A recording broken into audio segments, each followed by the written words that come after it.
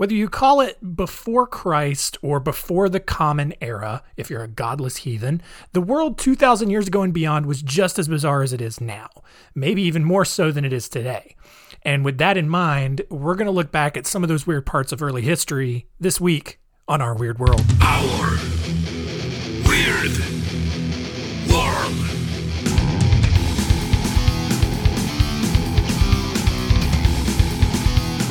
Welcome to Our Weird World. I'm your host, John Henson, and I kind of have new equipment.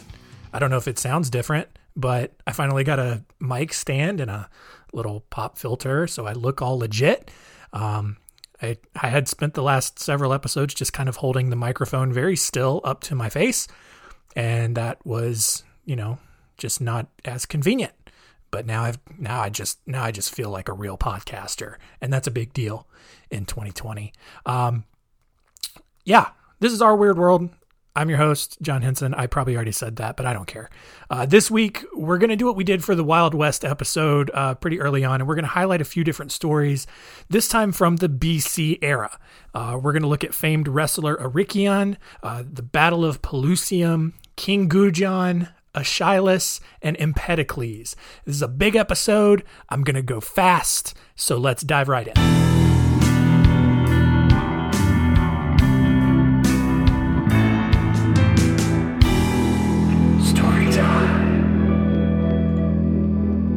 We're going to begin at the Olympics, long before there were doping scandals or a winter version that only wealthy people cared about and could compete in. With these Olympics, real athletes competed in events like racing in full body armor, spear throwing, and naked wrestling, and not like the super sexy kind that you see, I don't know, I guess like in Las Vegas or a strip club, I don't know, where they're like wrestling in jello or mud or whatever. No, rather than being a competition to prove which country could throw stuff the farthest and run the fastest like it is today, only freeborn Greeks were allowed to compete in the first few versions of the Olympics. And in 564 BC, Arikion was the premier pancration fighter. Pancration is an odd combination of like bare knuckle boxing and naked wrestling that was allegedly created by the god Theseus as a way to defeat the Minotaur. I don't know. Greeks are weird like that. Today, the event would really be semi-tized by pitting Gerard Butler and Channing Tatum with enough ab oil to lubricate just an entire factory of slip and slides. And Arikion had won the pancration event in the previous two Olympics, and he was the clear favorite for a third straight title. However, Arikion's opponent, whose name has unfortunately been lost to history, but for simplicity's sake, we'll call him Gary. Gary had some other ideas. All right, he wasn't about to let Arikion take another gold medal. And so as the two engaged in this sort of weird homoerotic duel, Gary contorted himself on top of Arikion, placing Arikion into a chokehold in which Gary's arms were just firmly around Arikion's neck, and then Gary's legs were wrapped around Arikion's waist and like pelvis area. Arikion was on his hands and knees, and at that point with the visual, you're trying to avoid just like some accidental prison scenario, and he could not break out of it. And it looked as though Gary was about to win, and all Arikion needed to do was just tap out, but he wasn't about to do that. For a brief moment, Gary loosened his grip on the chokehold, and Arikion seized the opportunity, kicked his right leg free upwards, like kind of toward Gary's butt. And the force of the kick allowed Arikion to roll over, grab Gary's leg, and dislocate his ankle. Gary screamed out in pain and immediately tapped out. Arikion was declared the winner for his third straight Olympics, but there was one small problem. Arikion's move to dislocate Gary's ankle was literally like his last gasp. And that's because just as Gary released his hold, Arikion suffocated to death. But since Gary tapped out and Arikion technically didn't, Arikion was still declared the winner and awarded his medal posthumously. So, that's crazy. I think that, you're not going to see that in any Olympics today. But it's a good start, right? On to the next story. This is the Battle of Pelusium. And this happened in 525 BC in the Nile Delta of Egypt. Cambyses II of Persia, who was in the process of taking over the world, had requested a doctor from Pharaoh Amasis II. The doctor, who was sick of the forced labor, convinced Cambyses to ask Amasis for his daughter for marriage so that he'd kind of forget about needing a doctor in the first place. Amasis, who didn't really want to start a war with the Persians, but also didn't really want to give his daughter to the sweaty, gross Persians, instead sent Nitedis, the daughter of the previous pharaoh that Amasis had conquered. And when Nitedis met Cambyses, she explained the trickery. And at that point, Cambyses was like, all right, we're just going to go take over the Egyptians now. And he gathered his troops and started a march. As the Persians marched toward Egypt, Cambyses asked the king of Arabia for safe passage through the desert, so like the Tuscan raiders or whoever wouldn't give the Persians any trouble. And the Arabian king, who didn't like Amasis anyway, was happy to grant the Persians safe passage and even added several thousand troops to the cause just to get rid of the Egyptians. So by the time the Persian army arrived in Egypt, Amasis had died and left his son Psamtik III in charge. Psamtik, knowing that the Persians were coming, had planned to ask the Greeks for help, but the Greeks probably hated the Egyptians too, and they decided to help the Persians instead. Psamtik had more advanced weaponry than the Persians, and he also knew the terrain better than they did, so he felt confident despite being grossly outnumbered. I mean, he was essentially 3-1. As the Persians got closer and closer to Egypt, Psamtik lined his troops along the banks of the Nile River at Pelusium, and he prepared for the assault. Although Psamtik had been ruling for only a few months, he was confident his army was going to repel any attack by the mighty Persians and Greeks and Arabians could launch. What Psamtik didn't take into account was the fact that Cambyses had done his research before the battle. And what Cambyses knew was that the Egyptians viewed cats as sacred animals and that killing or harming a cat in any way was going to give you a first-class ticket to hell. Even more, Cambyses used other sacred Egyptian animals like ibis birds, dogs, and sheep to his advantage. So when the battle started, the Persians, who had somehow amassed this giant army of cats, swapped their soldiers' shields out with just a little kitten. Cambyses ordered his men to launch the extra cats into the battlefield, littering the area with so many just cute little fuzzy animals that the Egyptians, and it caused the Egyptians to just stop dead in their tracks because they didn't want to accidentally strike one of their sacred idols dead. And assuming that all of their gods were just now on the Persian side, the Egyptians fled and surrendered, I guess, after the Persians had already massacred like 50,000 Egyptian men. As a final kind of punctuation mark on the battle, Cambyses tracked down Amasis' tombs. History says he desecrated it, whatever that means. Maybe he peed on it or something. And then he burned Amasis' mummy. And so that is how, the Persians won the Battle of Pelusium in their attempt to kind of just take over Egypt there. The third story is about King Gudjon. And this story is pretty great. If only, that there's not a lot of early Oriental history. I don't know if that's the PC term or not. It's Chinese. Not a lot of good Chinese history from the BC era. Probably because the Chinese were not one to keep very embarrassing historical records. They kind of wanted to just keep around the good stuff.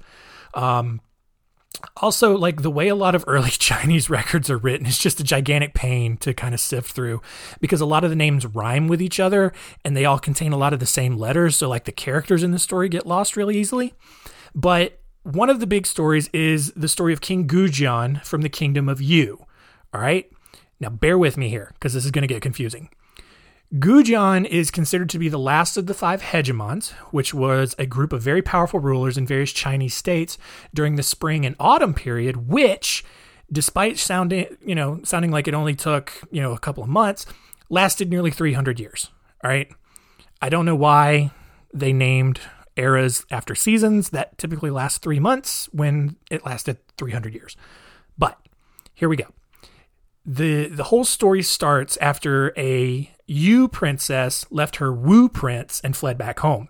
Now, the Wu didn't take kindly to this betrayal, and they started this really long war. And when King Yongchang died, Gudjon assumed the throne. King Helu of Wu figured Gudjon was bad at being a king and just decided to attack the whole region of Yu. However, at the Battle of Zuili, Wu was defeated and King Helu was mortally wounded. 3 years later, the Wus got their revenge and defeated the Yus.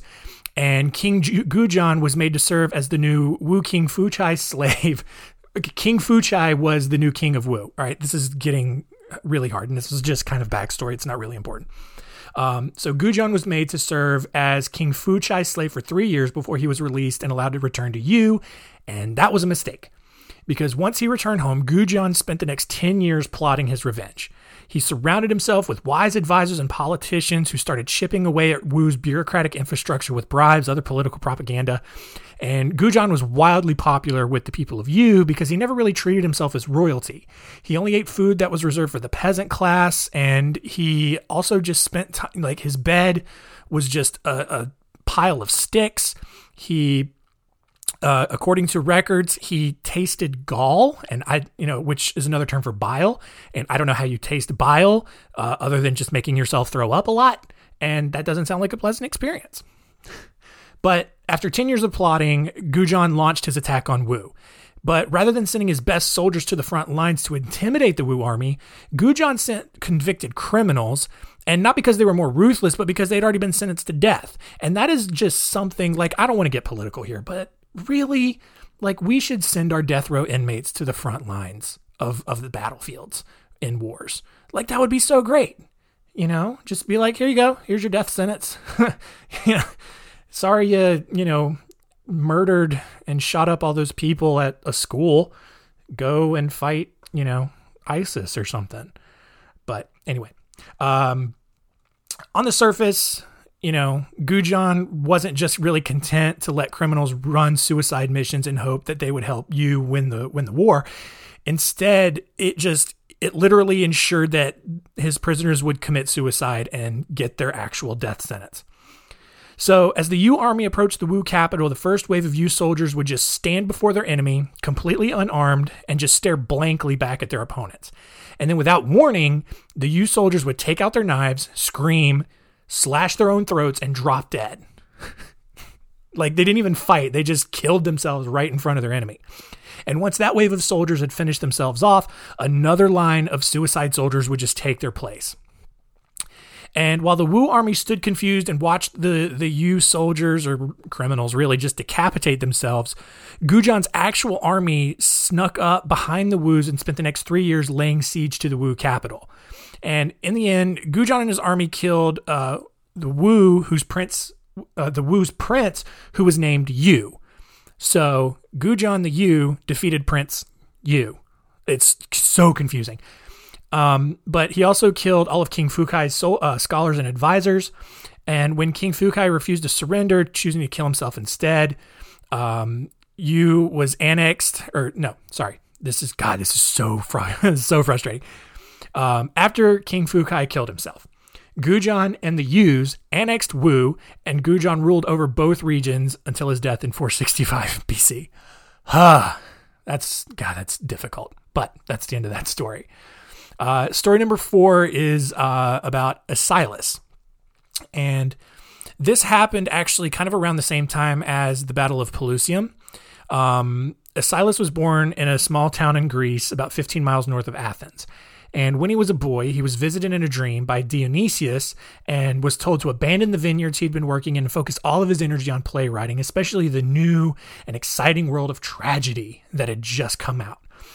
His first performance came in 499 BC at the age of 26. Now, Asilas was initiated into the Eleusinian Mysteries, which was an ancient cult that centered on a myth in one of Homer's hymns in which Demeter, the goddess of agriculture and fertility, had her daughter kidnapped by Hades and taken to the underworld. In her sadness, she caused a drought until Zeus allowed Demeter's daughter Persephone to return.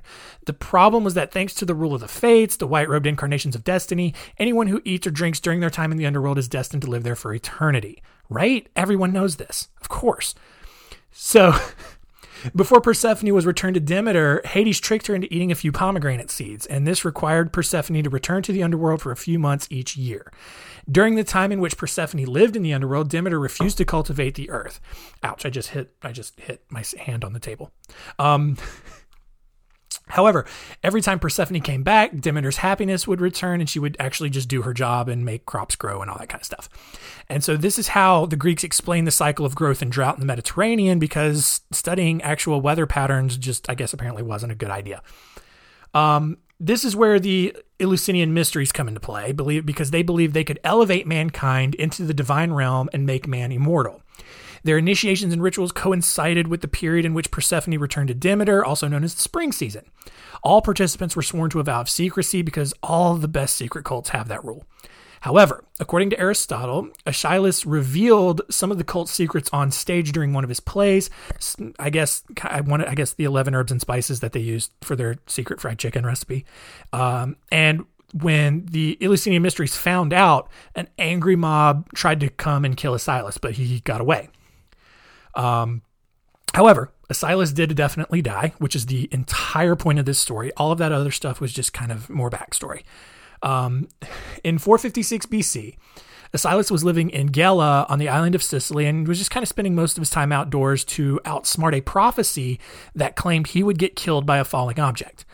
What Aeschylus failed to take into consideration was the fact that eagles in the area often used the exposed rock that dotted the landscape to crack open turtle shells from several feet up in the air. And as with most Greek icons of his day, Aeschylus was bald. An eagle mistook his bald head for a rock and launched a turtle at his dome. The turtle fell onto Aeschylus' head, killing him instantly. By all accounts, the turtle did survive, but crazy how the prophecy did kind of come true. And yeah, Aeschylus died. The final story is about Empedocles, who was a Greek philosopher in Sicily. He was best known for coming up with the cosmogenic theory of the four classical elements, and if that doesn't make any sense to you, that's okay. It's one of those complex philosophical theories that college kids spend way too much time studying that doesn't actually mean anything. But to put it plainly, Empedocles theorized that the four classical elements of earth, wind, fire, and water were influenced by forces that he actually invented, which were love and strife. On one hand, love brought the elements together, whereas strife separated them. And he then used that idea to attempt to kind of explain the origin of everything. However, most of his works failed to survive over time, so we don't really have a good idea as to what most of his philosophies actually were. Outside of coming up with wildly complicated theories like that, Empedocles was a vegetarian and wholly believed in reincarnation. He also attempted to overthrow Sicily's oligarchic government, giving more power to the people, but it didn't really work. As time went on, Empedocles gained a reputation for being a skilled orator, an expert on nature, and having miraculous powers that included an ability to cure disease. I don't know if that's actually true, probably not. Over time, the continued adoration of everyone around him caused Empedocles to really believe that he was something special.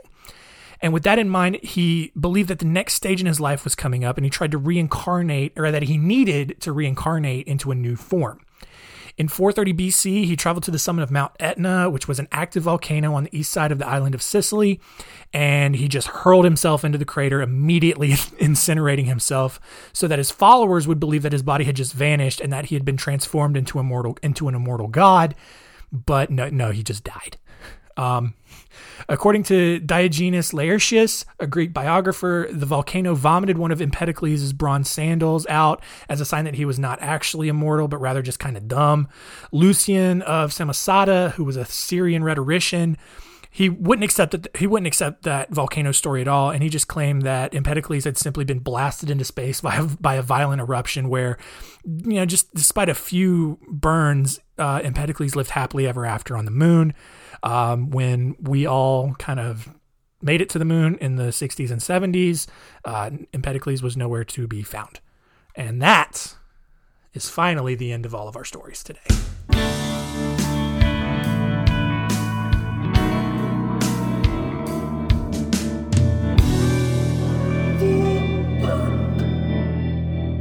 And that's it. We may return to the BC era later on because there's some other stories that I've written about that we didn't get into, but these first 5 here are pretty nuts. And with that, let's see what we learned.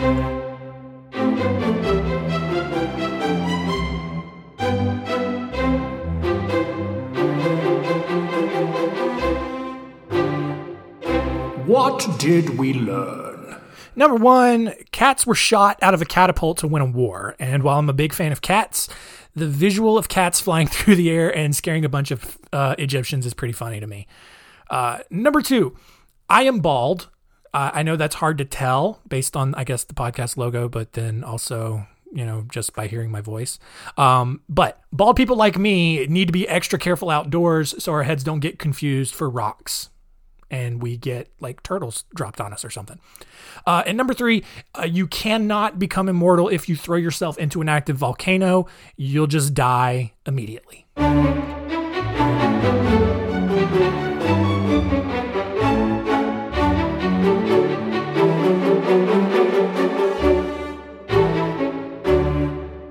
Next week on Our Weird World, we cover the bizarre story of Catalina de Erauso, a woman who was not content with adhering to the gender norms of her time, especially because being a man has always been way more fun than being a woman.